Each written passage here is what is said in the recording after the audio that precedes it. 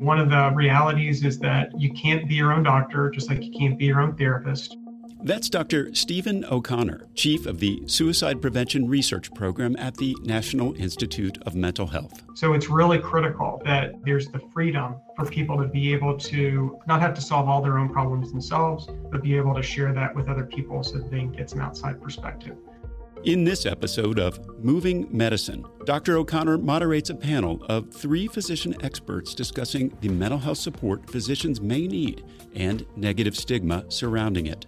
He's joined by Dr. Christine Yu Moutier, Chief Medical Officer at the American Foundation for Suicide Prevention, Dr. Scott Pazichow, Assistant EMS Medical Director and Emergency Medicine and EMS Physician at Southern Illinois University, and Dr. Dan Miller, Practicing Family Physician and Chief of Graduate Medical Education and Behavioral Health Integration at Sun River Health.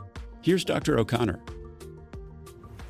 Okay, thank you very much. I chief the Suicide Prevention Research Program in the Division of Services and Intervention Research at the National Institute of Mental Health.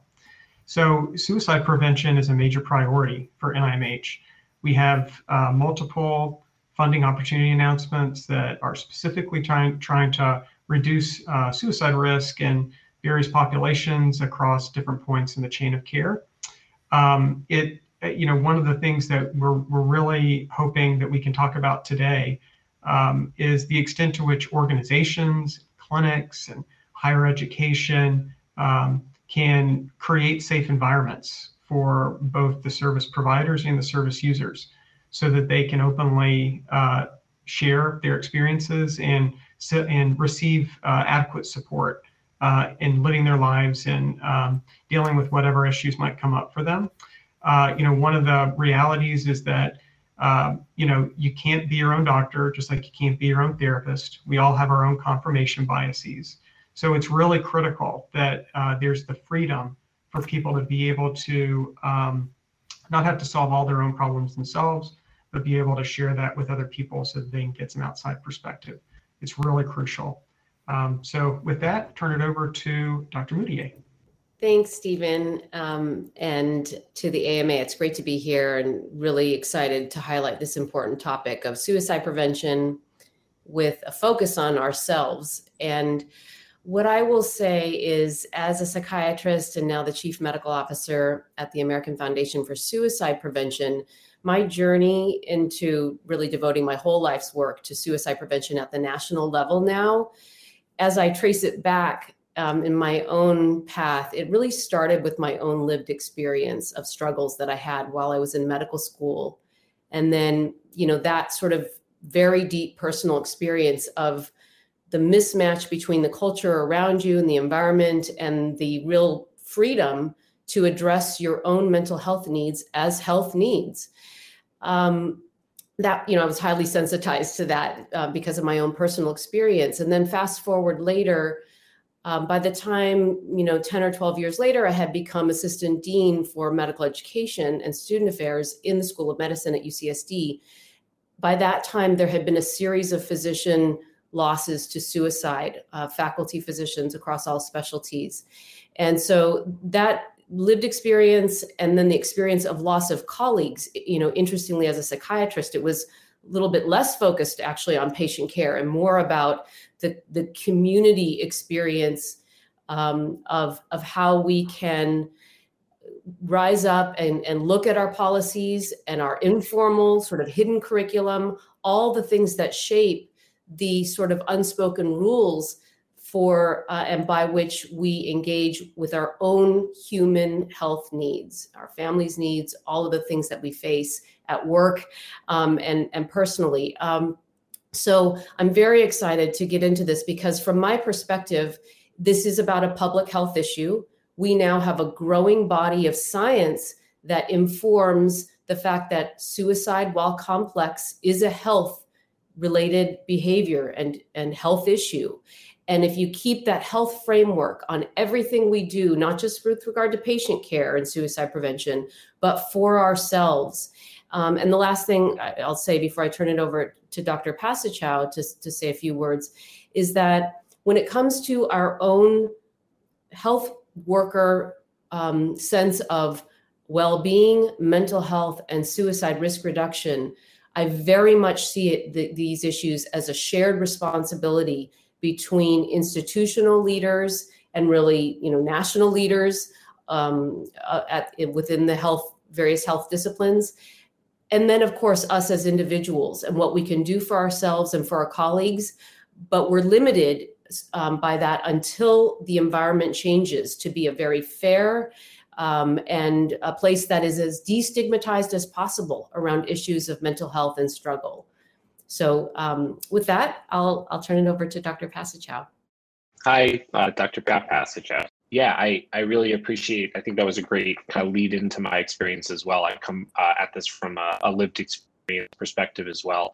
I'm a second year EM faculty at Southern Illinois University in Springfield, Illinois. And I did a EMS fellowship as well, so I'm an EMS medical director. And my approach to this comes from my own experiences as a second-year resident.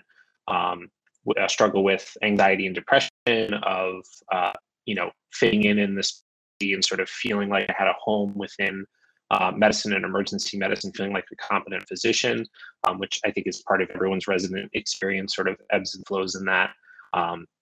And then at some point struggling with my own suicidality and feeling like while I had an institution that was set up to help me, there were still certain stigmas and certain perspectives that I had that prevented me from getting access to the help that I needed. And feeling like, if I take the time now to get the mental health care that I need to be a good doctor, to finish my residency, it'll impact my practice in the future. And would prevent me from actually completing my training. And those perceptions were not accurate. But in having the courage to share my story, I found that a lot of people share that same perspective. And so that's really where my focus and my advocacy work comes from is how can we get rid of the pieces that are in place that might give someone the impression that there is almost a punishment at the other end, a limit on their ability to practice, and how true is that, which probably less than I perceived at the time, and what steps can we take to continue to dismantle that, so people don't feel that same pull of, if I take care of myself now, it might impact my ability to take care of my patient in the future. So that's kind of where I come from and why I'm here to be part of the discussion and hopefully come up with some solutions. I will pass it off to Dr. Miller for an introduction as well. Thanks, Dr. Pasachow. And again, to everyone, just thank you to the AMA and to the team and colleagues here to have this discussion. My name's Dan Miller. I'm a family physician with Sun River Health in New York. We are a large federally qualified health center. And I think I'm here to bring kind of the community health center or a community health center perspective to the discussion. There's so many places and ways to enter this discussion. And when we were preparing for this, we talked about a number of them. I think I'll start by saying kind of the obvious that suicidality does not fall out of the sky on us or just appear in us kind of from no place on any given day. It's intimately related to our life experiences, including those of trauma, oppression, and struggling with systems of inequity and racism in our country. In community health centers, and I think, for everyone here, we're acutely aware that for all of us, our health is most powerfully influenced by, I think, what has come to be called social determinants or social drivers of health that include housing, employment and income, education, community safety and environment. And, it's the notion that essentially our zip code affects our health and our well-being even more than our own individual health behaviors or the health care we receive. And with that understanding, as we then deepen our understandings of systems and structures of inequity in our country, I think we come to realize that these same systems, these social drivers of health, housing, employment, education, community, are the same institutional mediators of systemic inequity. And so, to us, I think what we've come to call the social drivers of health is really a euphemism, and probably more accurately, what we're dealing with are the health manifestations of racism, poverty, and oppression, and how this relates to despair and suicidality. And I raise this to say really that I think our patients and our staff, I think, are frequently unaware of this context that we're all living and working in. And so when we experience despair, that's so common when struggling within systems of oppression, I think we all often feel that something is wrong with us, that we have some personal inadequacy or deficit, and we blame ourselves for our experiences of despair and hopelessness. And I think one of the most important things we can offer our patients and our staffs is this shared understanding that we're all living and working within these systems, and to create ways to bring compassion to each other, to bring these experiences to the forefront, and really address the issues of isolation, shame, and hopelessness that this all engenders. And I think as we get into this discussion, we'll talk about ways to do that. Glad to be here with everybody. Medicine doesn't stand still, and neither do we. AMA members don't just keep up with medicine, they shape its future. Help move medicine, join the movement. Visit ama-assn.org/movingmedicine.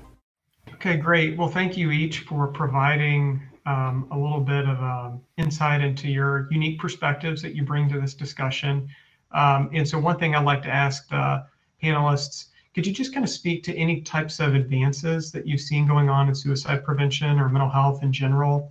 You know, things related to clinical practice, research, or changes in cultural shifts within clinics, or maybe some of the things that Dr. Miller was just talking about that are happening within the communities? Well, I can speak to the fact that, again, I see it as starting out with investments in science and really looking for answers to questions about what drives suicide risk up. And it's a very obviously complex field of study in the sense that, you know, there are individuals with individual factors, genetics, early trauma, environmental factors of oppression, as Dr. Miller was expressing, but that for individuals and populations, it's always a multifaceted pathway. And so, I think now that we're seeing some of those not only scientifically informed answers about what drives suicide risk up, but we're also seeing treatments as well as community-based. So the full public health model is really needing to be applied with a scientific inquiry. And I think advocacy and those of us with lived experience or who've experienced loss speaking out, that is all changing the culture. So we're seeing just major culture shifts with regard to opening up of attitudes related to mental health experiences as well as suicide related experiences. And now I think we're in a transition period as a society where we're trying to figure out what does that mean besides for patient care, which is a whole other important topic about how do we scale suicide preventive practice, not just in psychiatric care, but across primary care and in emergency departments. But for our own colleagues and ourselves, I see that as fitting in the public health perspective more as actually community-based suicide prevention. And so there are huge advances going on with regard to, I think, the general public's understanding that suicide can be prevented, that some of the old myths about weakness and other things that really are not borne out by the science are being cleared up. We're seeing engagement with industries far outside of healthcare, with entertainment and news media and workplace suicide prevention is a very growing and hot area of interest, believe it or not, in the construction industry. And, so I'm talking like way outside of healthcare. So that is all very exciting, but I think we are still really trying to figure out what does that look like boots on the ground to make a difference for people as they're facing these real issues, and to make help available, and even better, to not wait until crisis is happening, but to work far, far upstream, create environments that are open, equitable. And again, for me, it's an issue of, is mental health being treated as a health issue? Because if it were, we would not be having to look at those punitive consequences as even in the realm of possibilities with regard to, medical and nursing, licensing, and hospital privileging. Yeah, thank you. Dr. Miller? Yeah, if I could join here, Christine, I think you're naming it. I think you're naming it beautifully. Very, very painful experience in naming this and sharing it with us here in this community. Christine, I think as you're saying, there's so many levels here. There's, how does one create the places to respond to crisis? And as you say, how do we change culture way, way, way before crisis? And obviously changing culture is slow, but crucial. So, I'll name a few things that we're doing in our own system, and I think we're not alone in any of this, and partnering with many others to do this. So, a number of years ago, we instituted what would get called Schwartz rounds. I think there's many names for this. We used to call them Ballot groups, in the old days, and talk circles of where are the places to create safety for us to come together as a community to speak from the heart and feel support and compassion for the places that are tender in us. And as we do that, and as we share our own difficult experiences, I think we begin to open up the experiences of isolation and hopelessness that are so central to suicidality. And Christine, as you're saying, to make these conversations, to let them be normal, because they are normal, and because the experiences of despair and pain are normal experiences. It's the isolation and the shame and the hopelessness that brings that become much more difficult. And so we do those every month, and we open them up to everybody. And then we do those sessions also at times that we know are tougher. In one of our pediatric practices, over the course of 2 months, 2 babies died in the office, which are, enormously painful experiences for staff. Those things almost never happen. And so we know that people are carrying around pain, and some are carrying around the thoughts of, maybe if I had done something different, and blame.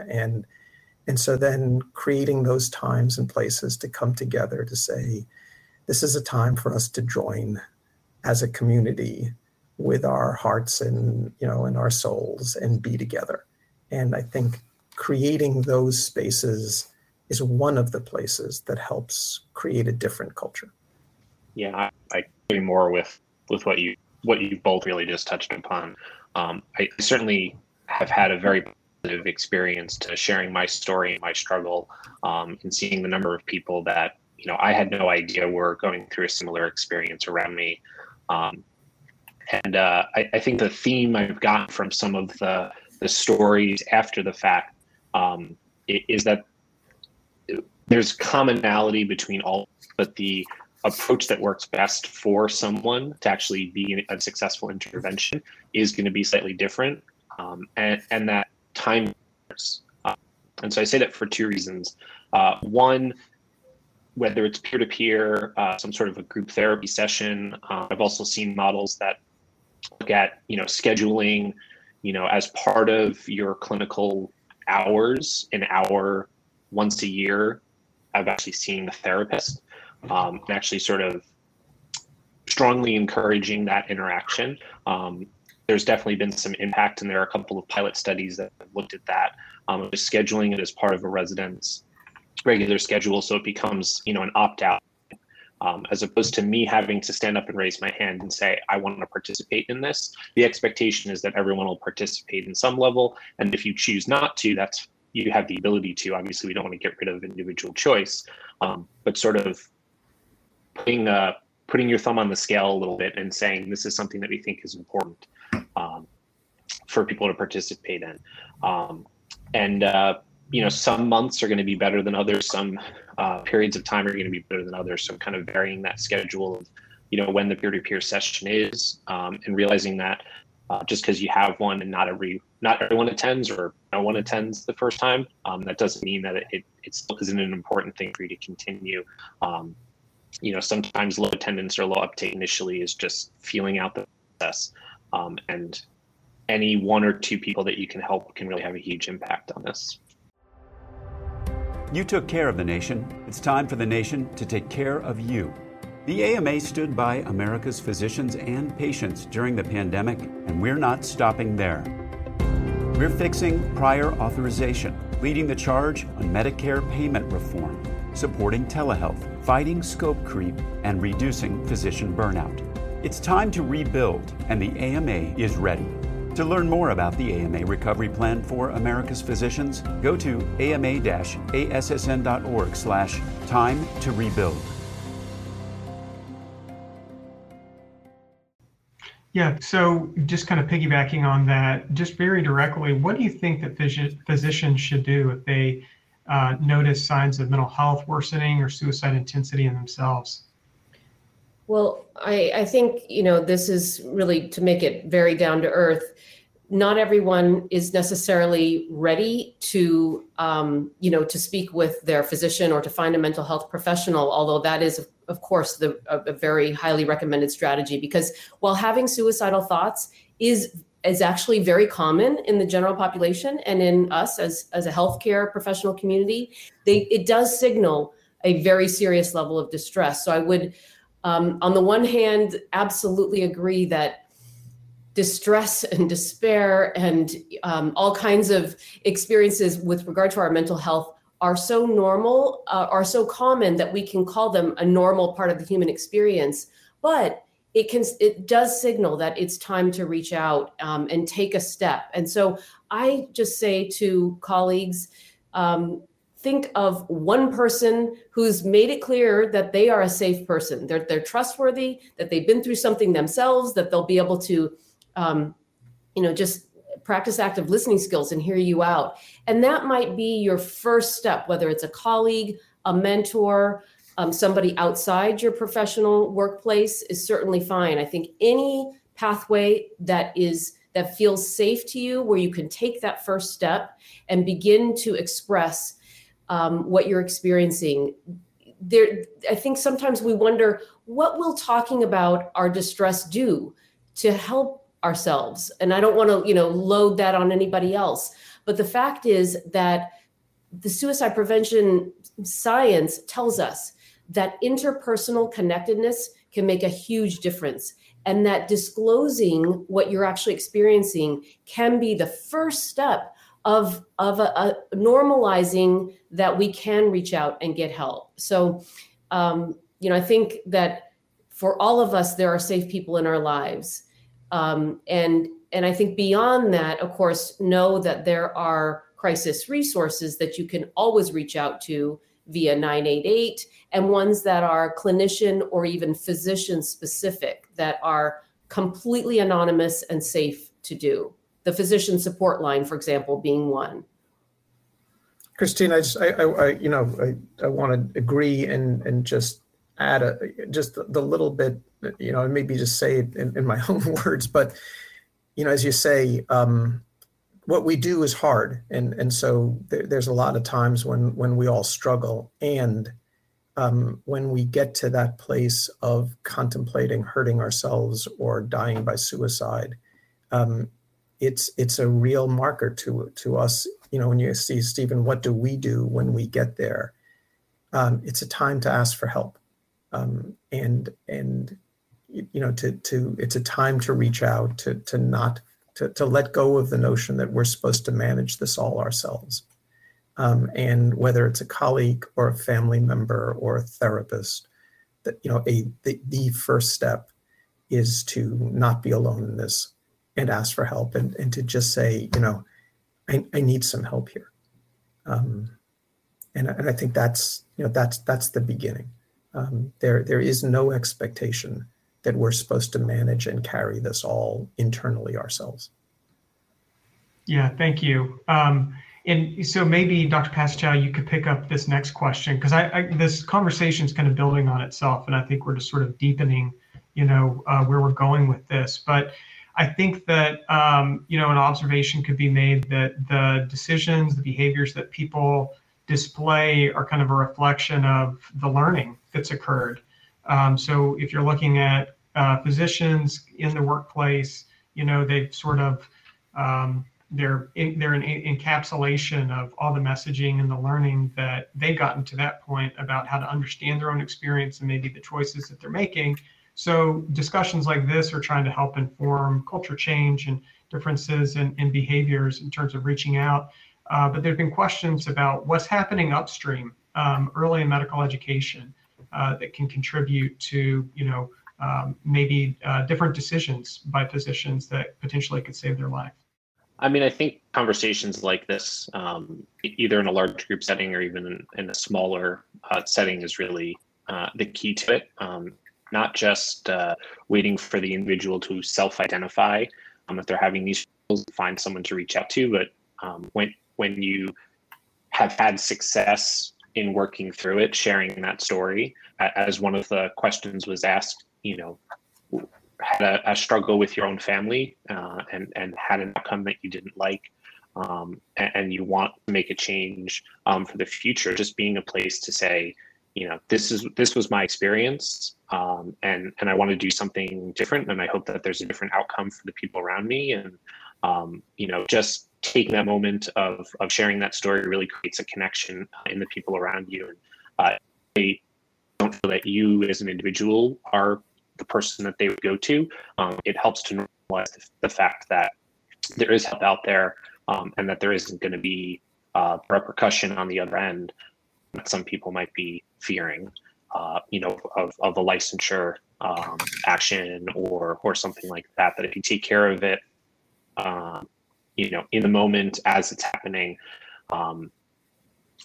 you can mitigate a lot of the downstream effects. And I think there's also been a fair amount of pressure from the AMA, from the Federation of State Medical Boards, to say, when individuals are caring for their mental health no differently than their physical health, we need to not be punishing them on the back end, and removing questions that don't provide useful information from the medical licensure process. And that work has been happening over the last decade and continues to happen. And the more conversations we're having in this space, and the more people are talking about their experience and the value that it brings, is really, really important. You can subscribe to Moving Medicine and other great AMA podcasts anywhere you listen to yours, or visit ama-assn.org/podcasts. Thanks for listening.